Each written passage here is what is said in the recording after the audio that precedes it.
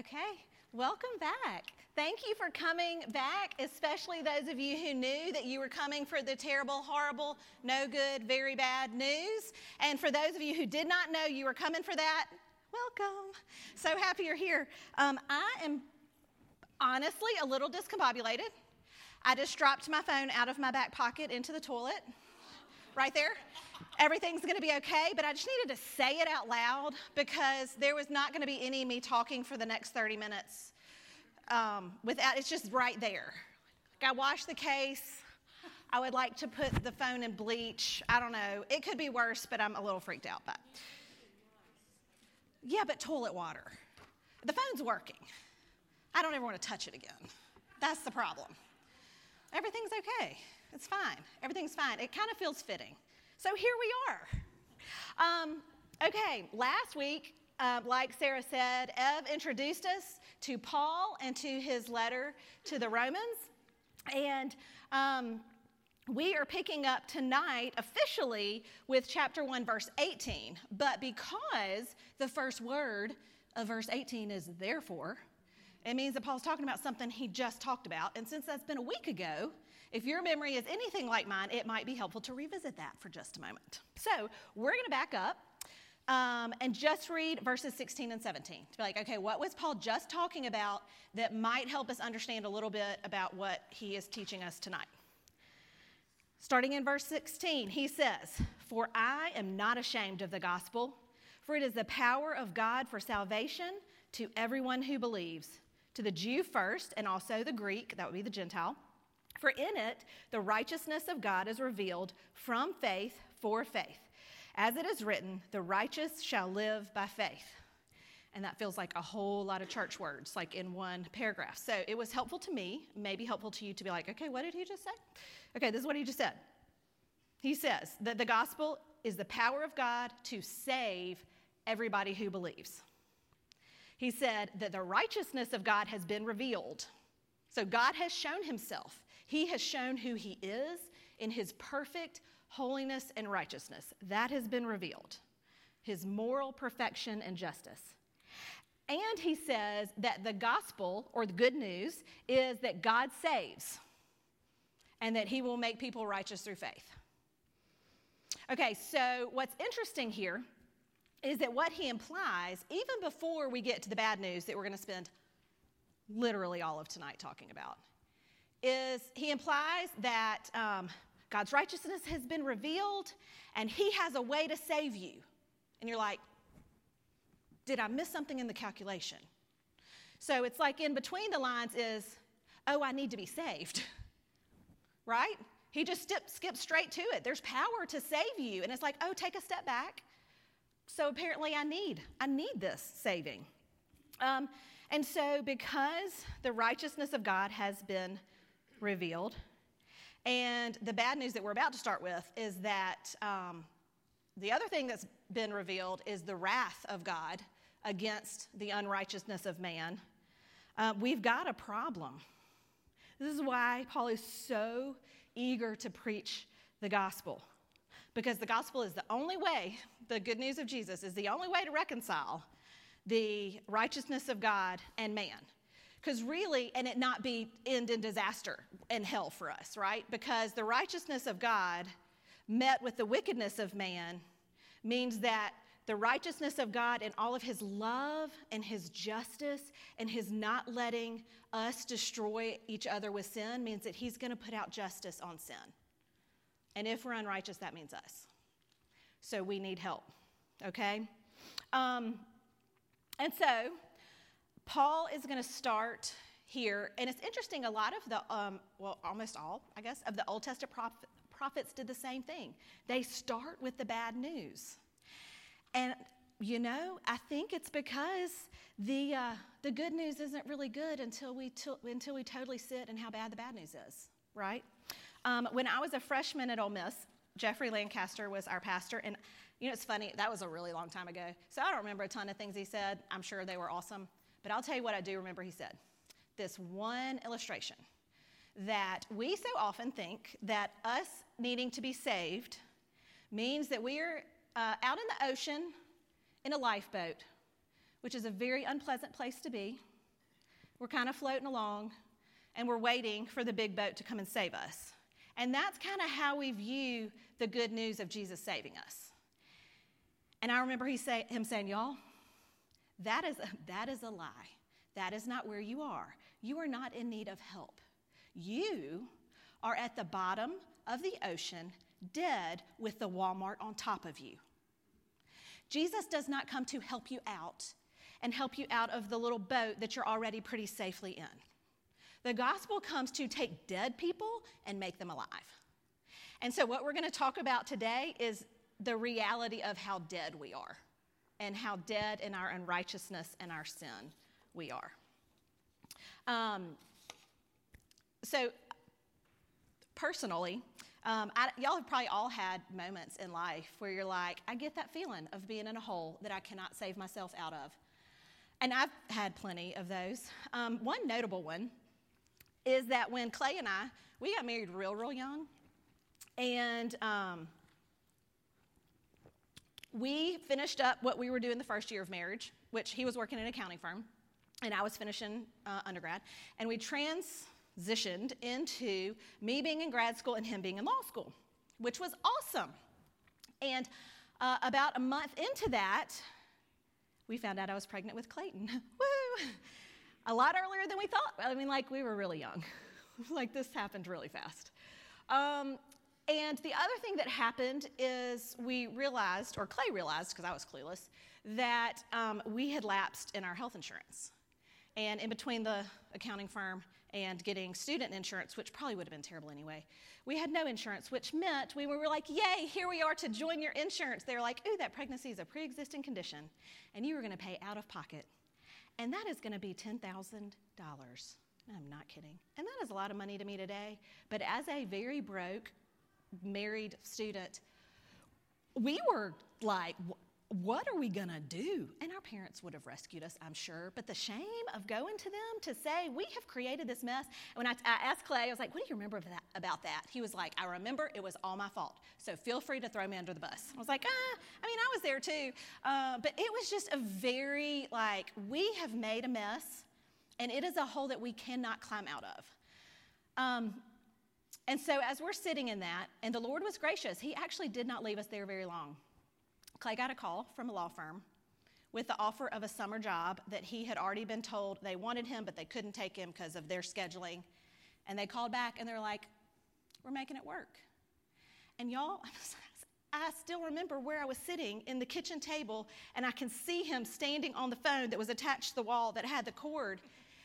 And he was like, we're gonna be able to pay that bill. And I just remember thinking, it was nuts. Had we had $10,000 or $8,000 or $9,000 in the bank, that job would have been lovely. And it would have helped us to have a date night that wasn't a $5 Pizza Hut pizza. It would have been lovely to have a little more cash to live on. But coming from the place of being in a hole, that call was amazing. It was amazing. And so Paul wants us to look and take a minute and stop and realize the hole we're in. So we're going to start in Romans 1, verse 18 now. Feel free to mark phrases in your book as you read along that jump out to you. Sometimes when you hear somebody else say it, it hits you different. For the wrath of God is revealed from heaven against all ungodliness and unrighteousness of men, who by their unrighteousness suppress the truth.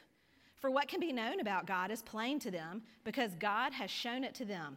For his invisible attributes, namely his eternal power and divine nature, have been clearly perceived ever since the creation of the world and the things that have been made. So they are without excuse. For although they knew God, they did not honor him as God or give thanks to him, but they became futile in their thinking, and their foolish hearts were darkened. Claiming to be wise, they became fools, and exchanged the glory of the immortal God for images resembling mortal man and birds and animals and creeping things. Therefore, God gave them up in the lusts of their hearts to impurity, to the dishonoring of their bodies among themselves, because they exchanged the truth about God for a lie and worshiped and served the creature rather than the Creator, who is blessed forever. Amen. For this reason, God gave them up to dishonorable passions. For their women exchanged natural relations for those that are contrary to nature. And the men likewise gave up natural relations with the women and were consumed with passion for one another, men committing shameless acts with men and receiving in themselves the due penalty for their error. And since they did not see fit to acknowledge God, God gave them up to a debased mind to do what ought not to be done. They were filled with all manner of unrighteousness, evil, covetousness, malice. They are full of envy, murder, strife, deceit, maliciousness. They are gossips, slanderers, haters of God, insolent, haughty, boastful, inventors of evil, disobedient to parents, foolish, faithless, heartless, ruthless. Though they know God's righteous decree that those who practice such things deserve to die, they not only do them, but give approval to those who practice them. Dead at the bottom of the ocean with the Walmart on top of us. This is who God says we are, apart from Jesus. So again, that was a lot. A simple recap may help, right? So, what did we learn? All people are filled with ungodliness and unrighteousness. So, they suppress the truth about God, who has clearly shown who he is. And so, man has no excuse. We know him, but we don't honor him as God or give thanks to him. But instead, we become useless in our thinking, and our hearts are darkened, and we claim to be wise, but instead we become fools. We exchange the glory of God and worship images of man and creeping things. We become idolaters. Tim Keller said, "This sounds like God's wrath comes in response to bad manners. We've forgotten to say thank you." But Paul is saying we don't acknowledge our dependence on our Creator, but claim to be independent. We prefer the illusion that we can call the shots and decide what is right and wrong, instead of the reality that creation speaks to us of. We were created to worship the Creator. So if we reject him, we will continue to worship, but we'll just worship something else. And because we choose to worship something else, God gave us up to the lusts of our hearts, to impurity and idolatry. He gave us up to dishonorable passions and sexuality. I'm going to stop right here and say a thing, and then I'm not going to come back to it. So here's the thing I'm going to say about the whole passage about homosexuality. It is real easy now, it is very likely that there are women in this room who at some point or another, or now, have struggled with issues of homosexuality. That is just the truth. And we can be so fast, if that is not our struggle, to latch onto that, because it is so easily out there and not me. And so tonight, I would love for us to consider ourselves. If that is your struggle, that's a thing you consider with the Lord. But every single one of us, as we're about to talk about, we are skewed in our sexuality in some way or another. Every single one of us. So let's stop with that before. What I'm trying to say is no runaway trains and small groups on homosexuality. There are more things to talk about tonight. You can do that another time. I want you to focus on you tonight, unless that's you, in which case, say what you need to say. And since we did not see fit to acknowledge God, he gave us up to a debased mind to do what not ought to be done, all manner of unrighteousness. And so in that, the picture though, of our Heavenly Father coming to us as we run away from him to other things, when all he wants to do is love us and give us the security and the worth and the purpose that we need. He has it all ready for us, and we go looking for it in other places that he says, okay, if that is what you really want, his wrath comes by saying, have at it. Go for it, and let's see what that does to you. Basically, what this is talking about, this unrighteousness and wickedness that is so pervasive, the word for it, I guess the phrase, would be total depravity. It's not that we're as bad as we could be, but it is that sin affects every single area of our lives. It affects our thoughts, it affects our words, it affects our hearts, it affects our motives, it affects our attitudes and our actions and our sexuality. It affects every part of us. And so, That's a hard thing to hear, and it's a thing we don't love to hear. And I think I've mentioned this before, but this really just hit me last year, and it's something that it kind of started making sense to me. The Bible talks about this so much. The prophets talked about it, and Moses talked about it, and Paul talks about it all through the New Testament, and Jesus talked about it, and everybody is talking about how very sinful we are. And don't you just want to be like, I got it. I've heard you've said it a lot of times.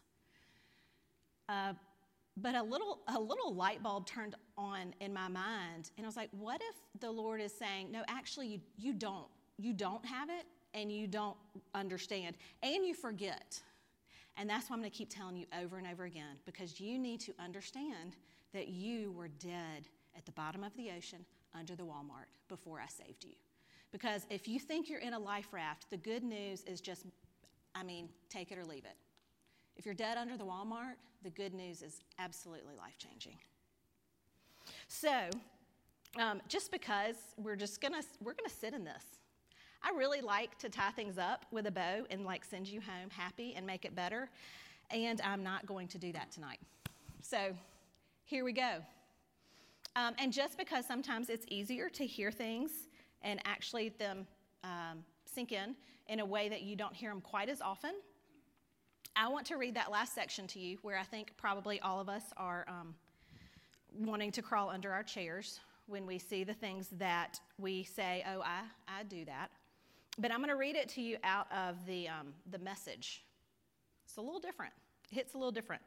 If you would like to, you do not have to. If it feels weird to you, don't. If you would like to close your eyes, since I'm just reading this to you, and just listen, I would invite you to just listen and just notice words that jump out, or phrases that jump out, or feelings that you're a phrase hits and you're I'm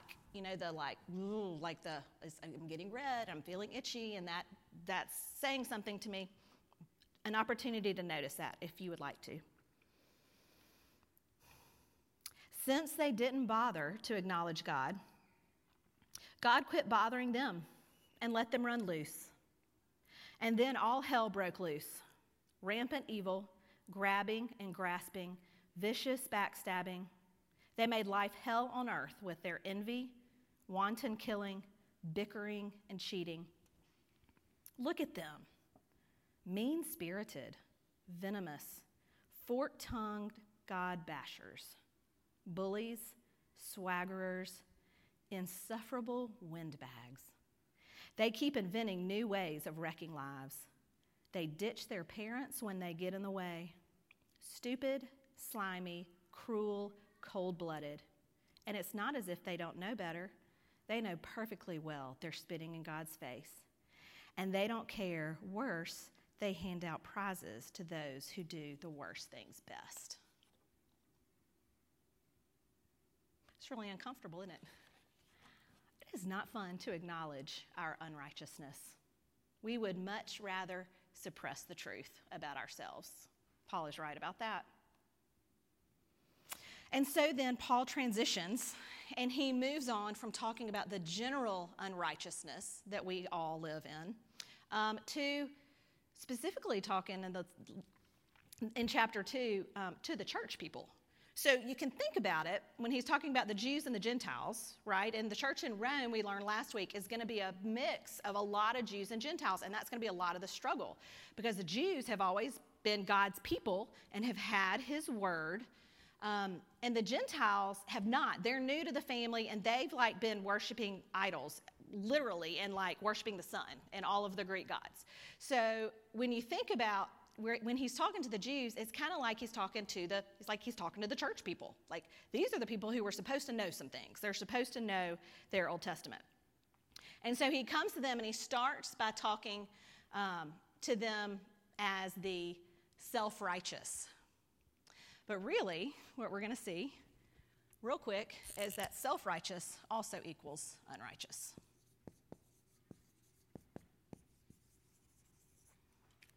Okay, let's read. Starting in chapter 2. Therefore, you have no excuse, O man, every one of you who judges. For in passing judgment on another, you condemn yourself, because you, the judge, practice the very same things. We know that the judgment of God rightly falls on those who practice such things. Do you suppose, O man, you who judge those who practice such things and yet do them yourself, that you will escape the judgment of God? Or do you presume on the riches of his kindness and forbearance and patience, not knowing that God's kindness is meant to lead you to repentance? But because of your hard and impenitent heart, you are storing up wrath for yourself on the day of wrath, when God's righteous judgment will be revealed. He will render to each one according to his works. To those who by patience and well-doing seek for glory and honor and immortality, he will give eternal life. But for those who are self-seeking and do not obey the truth, but obey unrighteousness, there will be wrath and fury. There will be tribulation and distress for every human being who does evil, the Jew first and also the Greek. But glory and honor and peace for everyone who does good, the Jew first and also the Greek. For God shows no partiality. So we're in trouble. Yet more, we're in trouble. We are so prone to minimize and suppress the truth about our own sin. We really are. And one way we're really good at doing this is by pointing the finger at others and just looking at what is worse out there. Okay? So Clay, my sweetheart, he's a criminal prosecutor. So the joy of his everyday work is that he sees the worst stuff go down, right? He sees the greed taken to a level of fraud that steals millions and millions of dollars and ruins the lives of farmers in the Delta. He sees sexual distortion and immorality taken to a high school basketball coach having sex with the girls on his team and making videos of it. And on and on and on, he sees the worst. And I hear him talk about these things, and you're like, is that really happening? Yes, those things are really happening not very far from where you are living. And then I think, I'm pretty nice. I'm pretty normal. Aren't you happy you're married to me? It's one of those things that we do really well. But I do feel like Paul is coming to us and saying, hey, just because you didn't steal the millions, you don't get a gold star for your greed. It wasn't like, great job, you won. You're not winning by it just being not as awful, right? When the righteousness of God is revealed, what is required to be in the presence of the righteousness of God is perfection. And what that means is that one unkind thought can keep us away from the Lord. You want to know how many unkind thoughts I've had while I have been up here teaching? Right? And so one unkind thought, if what Paul is saying is true, that we are completely unrighteous, and that keeps us from God, and it deserves death, like it said earlier. One unkind thought means that I'm separated from God, but not just that, because we're kind of like, oh, that's rough. It means I go to hell. Like, it means I'm done forever. We are barred from heaven by one unkind thought. And we walk around thinking we're just really pretty okay, and Jesus is just nice. He's so nice. It's so nice to read our Bibles. Okay, so question. How do you get to heaven? Like somebody say, how do you get to heaven? Awesome. See, the morning did this too. That's exactly what I wanted you to say. We're not talking about Jesus yet. How about without Jesus? We're not talking about Jesus yet. We're just talking about the bad news tonight. How do you get to heaven?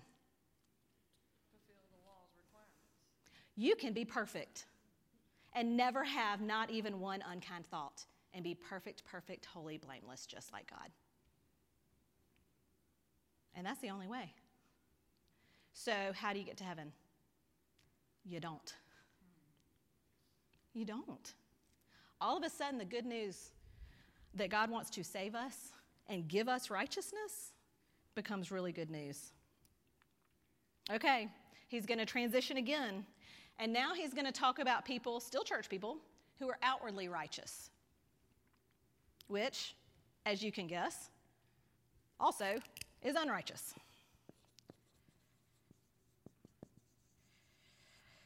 I don't know about you, but I can see myself in all of them, in all my different creative ways of being unrighteous. I show up in all the categories.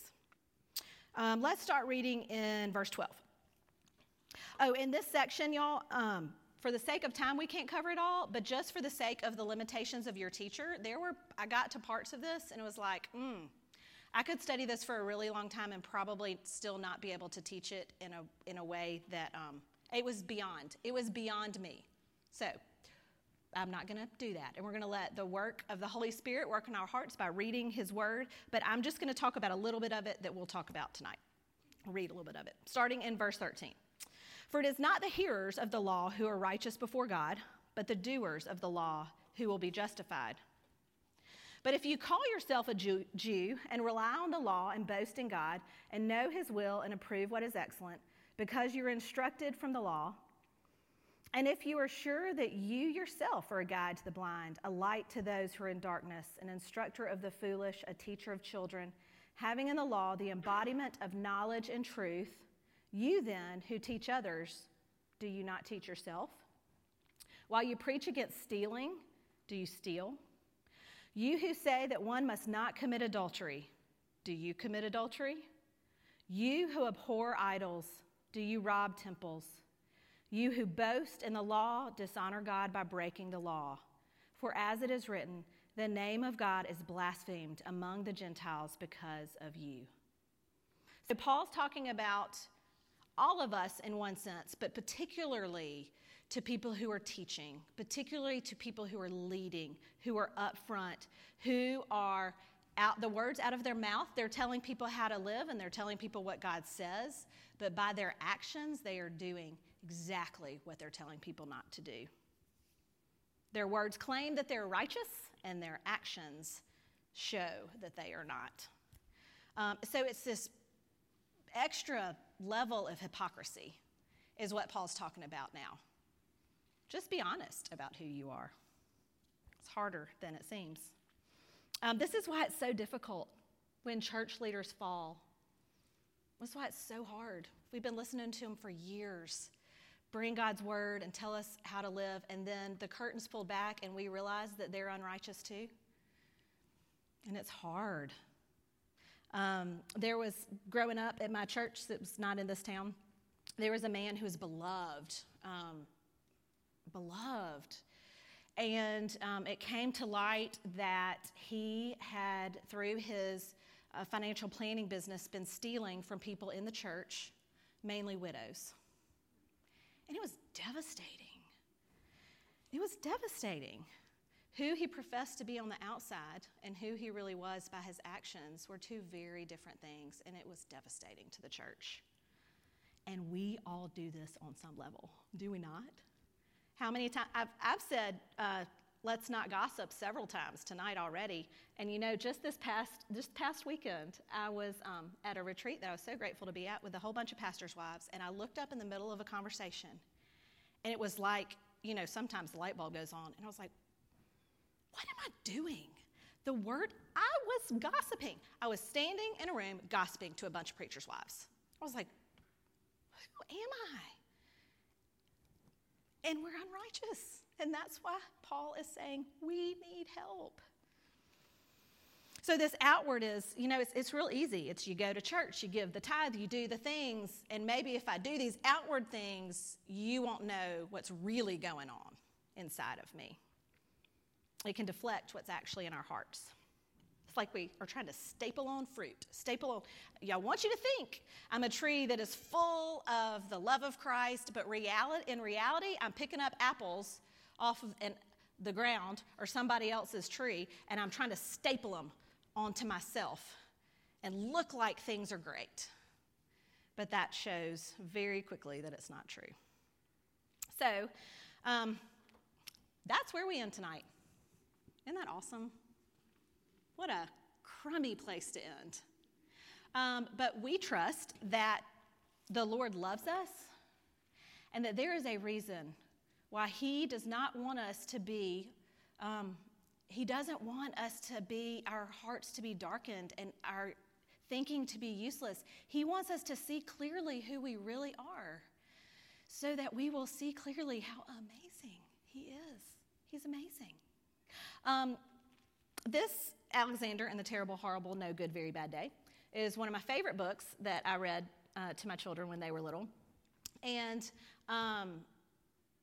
yeah, I'm gonna read it to you now, but not all of it in the matter of time, but you'll get the point.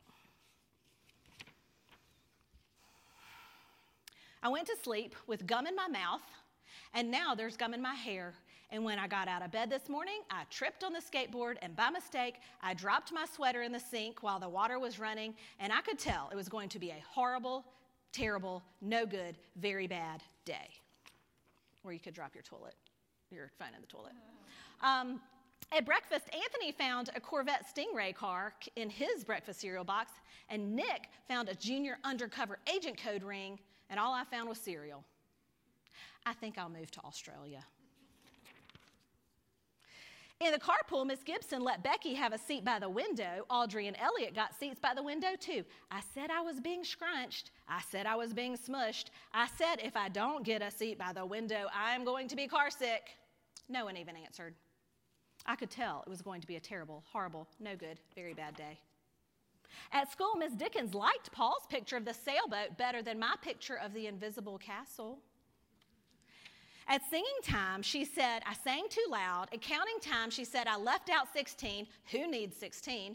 I could tell it was going to be a terrible, horrible, no good, very bad day. I could tell because Paul said I wasn't his best friend. I wasn't even his second best friend. I was his third best friend. I hope you sit on a tack, I said to Paul. I hope the next time you get a double-decker strawberry ice cream cone, the ice cream part falls off the cone part and lands in Australia. There were two cupcakes in Philip's lunch bag, and Albert got a Hershey bar, and guess whose mother forgot to pack dessert? It was a terrible, horrible, no good, very bad day.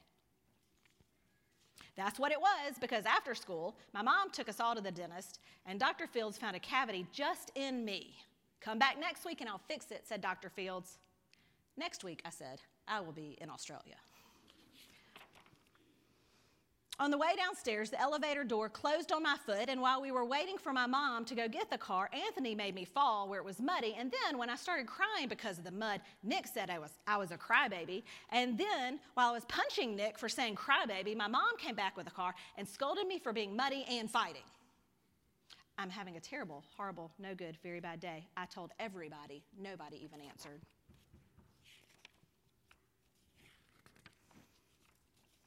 There were lima beans for dinner, and I hate limas. There was kissing on TV, and I hate kissing. My bath was too hot. I got soap in my eyes. My marble went down the drain, and I had to wear my railroad train pajamas. I hate my railroad train pajamas. When I went to bed, Nick took back the pillow he said I could keep, and the Mickey Mouse nightlight burned out, and I bit my tongue. The cat wants to sleep with Anthony, not with me. It has been a terrible, horrible, no good, very bad day. My mom says some days are like that, even in Australia. One of the reasons I love this book is that Mom doesn't fix it. Mom lets him sit in the reality of, some days are terrible, horrible, no good, very bad days. And the truth is, some things about us are terrible, horrible, no good, very bad news. And our Lord Jesus loves us enough to let us sit in it, so that we will, so much joy, we're not supposed to end with joy. So that we will see him more clearly, so that when the good news comes, it will be something that we want to sing from the rooftops about because we understand why we need it. So I'm going to pray for us, and then I hope y'all have some good discussion in small group. Heavenly Father, Lord, thank you that you love us enough to be honest with us, that you love us enough to show us who we really are. Lord, though we know you did not create us this way, and so we feel the pain of the way we function in this world, and we know it's not right. We hurt you, and we hurt ourselves, and we hurt each other. And Lord, we're just thankful that there's good news to come. We're just really thankful that you don't choose for this to be the end of the story. In Jesus' name, amen.